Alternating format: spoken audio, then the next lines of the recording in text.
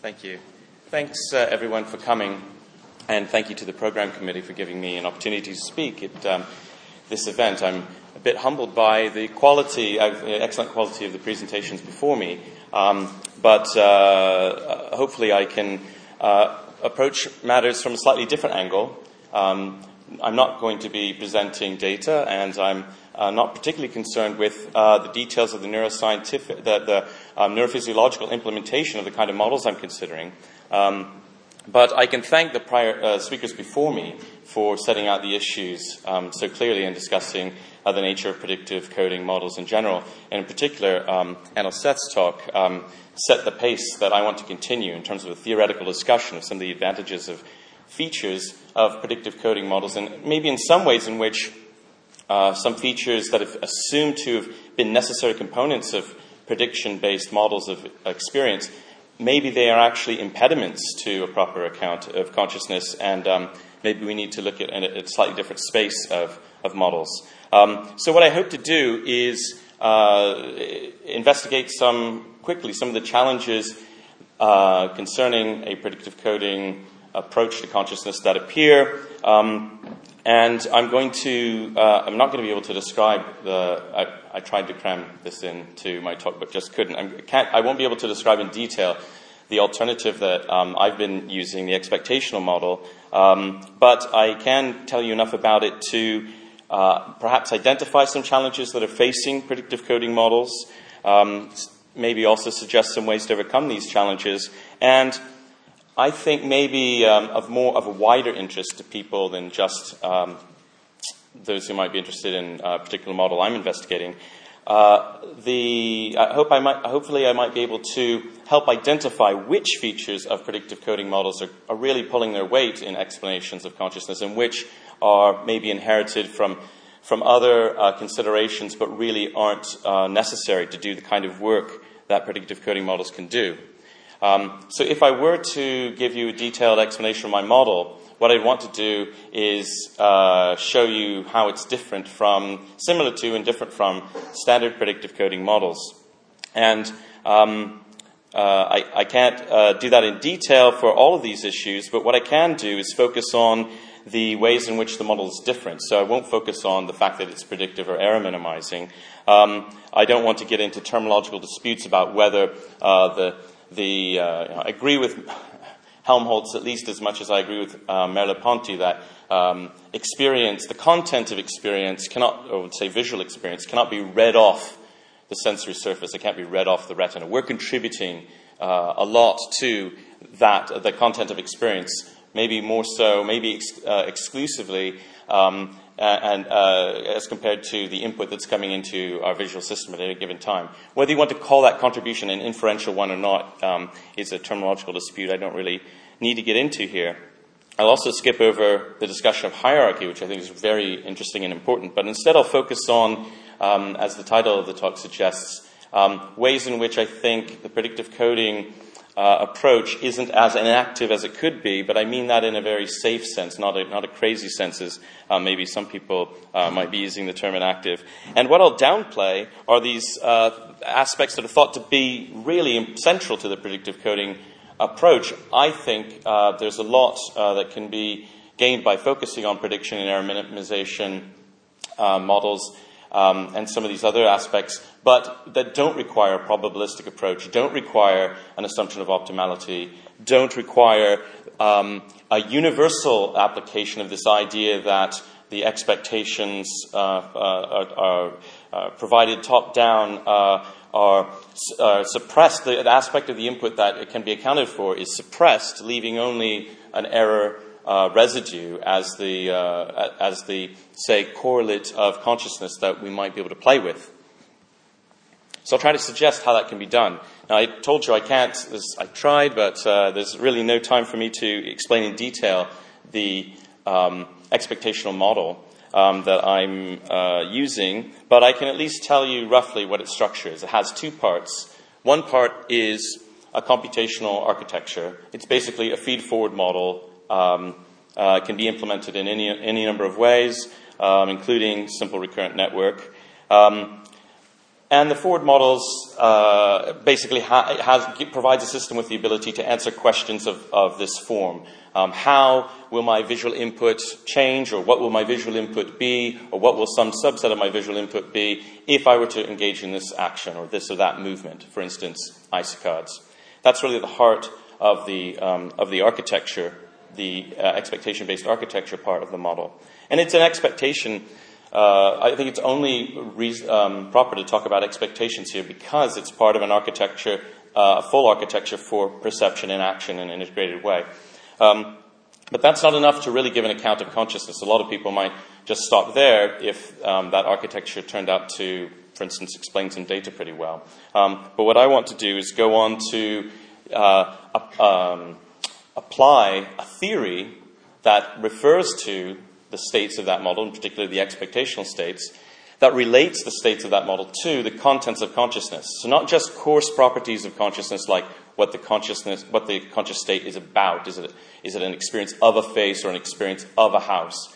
I want to see if we can use the fine-grained content of the expectational states to actually tell us what the fine-grained content of the experience at a visual experience at any given time is.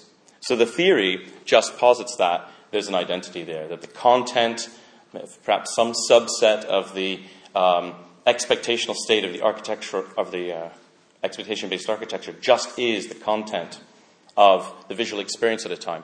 But with one important twist, the spatial structure of the actions that are referred to in these expectations. Remember, the expectations I'm talking about are like, what input would I get if I were to saccade this way or if I were to saccade that way?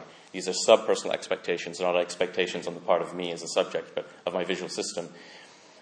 The actions that are used to parameterize those expectations, they have a spatial structure. And so the idea here is that the expectations that I have aren't just an unstructured list of expectations. They actually have a spatial structure generated by the spatial structure of the actions that are referred to in these expectations. And so that's where the hypothesis is, that's where the spatial character of experience comes from, is the spatial character of the actions that are referred to in these expectations. So one of the features that I said was in that quick chart of features of models, I said was retained, but only in a transformed way, was an emphasis on action. And there is indeed an emphasis on action in predictive coding models, at least some of them, but maybe of a different sort than what I'm proposing here. I just went over how I think action is crucial for structuring the space, the phenomenal space of visual experience. So that prevents, I think action is essentially, visual experience is essentially concerned with action, and it isn't, say, detached inference about purely causal models of the world that are unrelated to our ability to intervene in that world. So that's one of the attractions I find about the expectational model, bringing action in very centrally at the very beginning, rather than a general predictive coding framework, which might admit or might allow models that don't incorporate action anyway directly at all. But I also disagree with one, and this was, I think, this was mentioned by, for instance, Anil Seth when he was discussing Carl Friston's work. The expectational model takes a quite different approach concerning one proposal about the role of action here. Action, on this view, is not another means for minimizing prediction error. So that view would undercut our traditional view of action as a component in means end rationality. So I want to retain a more traditional notion of action, but nevertheless find a role for this idea that maybe in some restricted cases we can think of some cognitive operations as involving the minimization of prediction error through prudent choice of action, or the dynamics of action selection being dominated by minimization of prediction error. So I don't think it's the way that Friston has envisioned it, although, of course, This is all just speculative. It's just a theoretical remark. We'll have to look and see what the data actually shows us. But my suggestion here is that there's another possibility we might want to investigate, which is instead, I don't have time to go over the problems with Tristan's proposal. You can look at a discussion concerning the darkroom problem or the problem I mentioned before that Andy Clark picks up in his recent review that Anno mentioned concerning it undermining our traditional notions of action. But a different proposal would be that under certain circumstances we do actually have action selection being the result of minimization of prediction error. But it's not about the actual world. It's not about minimizing actual predictions about the way the world is, but rather it's minimizing expected error in hypothetical cases where basically planning is going on.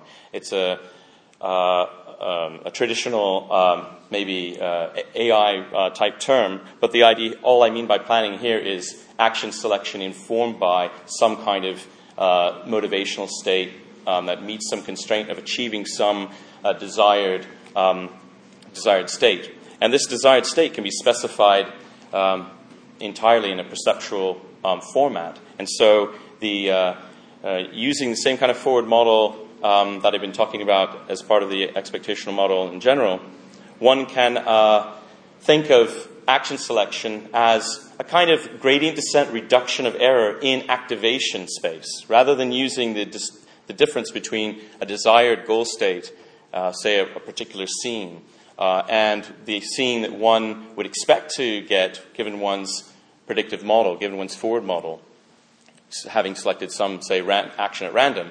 Well, instead of using that error to modify one's model, in this case we're assuming the model is actually correct or reasonably good, but instead it's the action that we don't yet know how to perform. We don't know which action will get us to the state we want. So we can use the error signal as a way of modifying systematically, maybe even through backwards links through the model, to come up with an action that will be guaranteed to give you the lowest error, the lowest difference between what would be the expected result of your action and the state that you're looking for. So it's a different kind of role that I'm seeing here for action in this framework of error minimization in a predictive coding context, but it's one that I've independently found motivation for from a more machine learning perspective, more of an artificial intelligence perspective. What time should I finish? Okay. So what about a discussion, the promised discussion of some of these demoted features I say maybe aren't as important to really the strength of the predictive coding approach to explaining consciousness. I want to be clear here that I'm not saying there's no role for such features at all, and maybe even there are some aspects of experience that are the explanation of which is facilitated by emphasizing the probabilistic nature of these predictions or emphasizing Bayesian optimality. I'm just saying we shouldn't, it will be missing out on some possible variants of the model and some possible regions of architectural space if we ideologically at this early stage insist on it.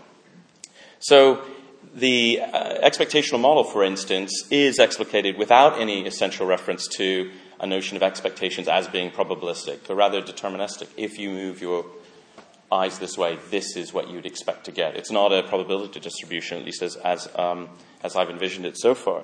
The settling on one set of expectations is a dynamic process, and it maybe is the one that minimizes some error value over time, but it needn't be, and almost certainly isn't, a Bayesianly optimal process in the model that I've been investigating. And yet there might still be a use for that, despite the fact that the maths isn't as nice.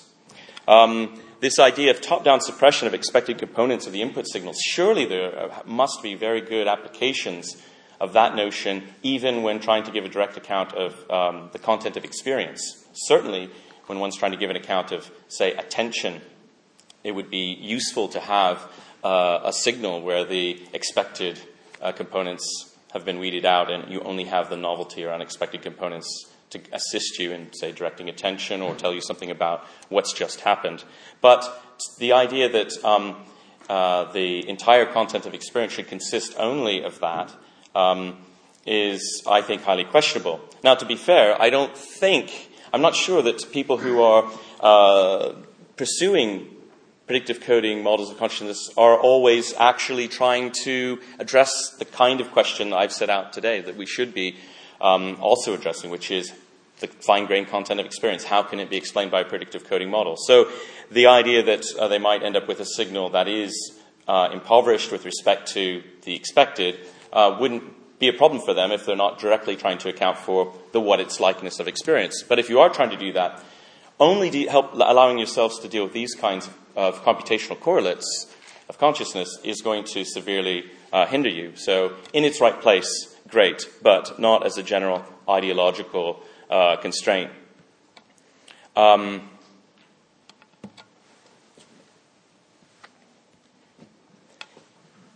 So I said maybe some features aren't essential.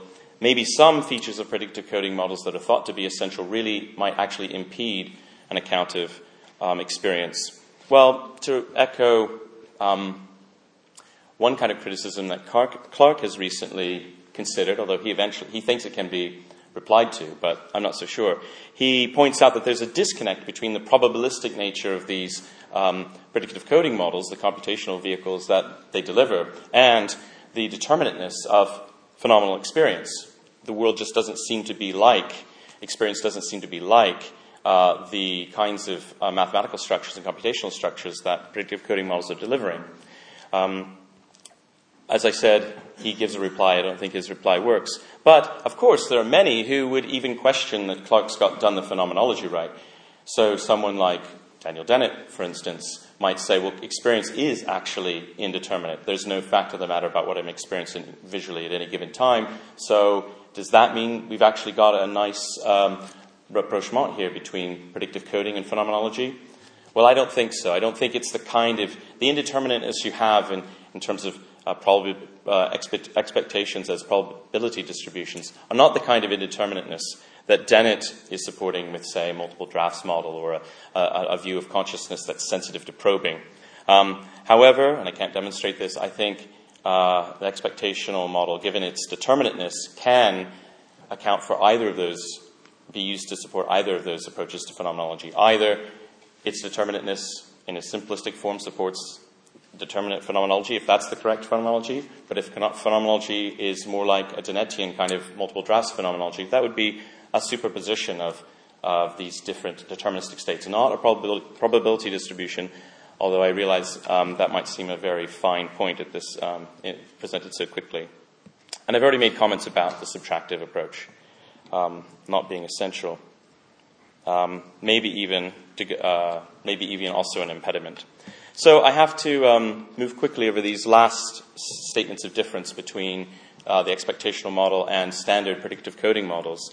I think the expectational model, unlike some of the predictive coding models, is robustly experiential. That's not meant to be a criticism. It could just be that the people who are developing the predictive coding models that I have in mind just aren't concerned with giving an account of the what its likeness of conscious experience. Rather, they're only interested in, say, the referential or intentional properties of conscious experience. Is it an experience of a house or of a person, of a face, sorry.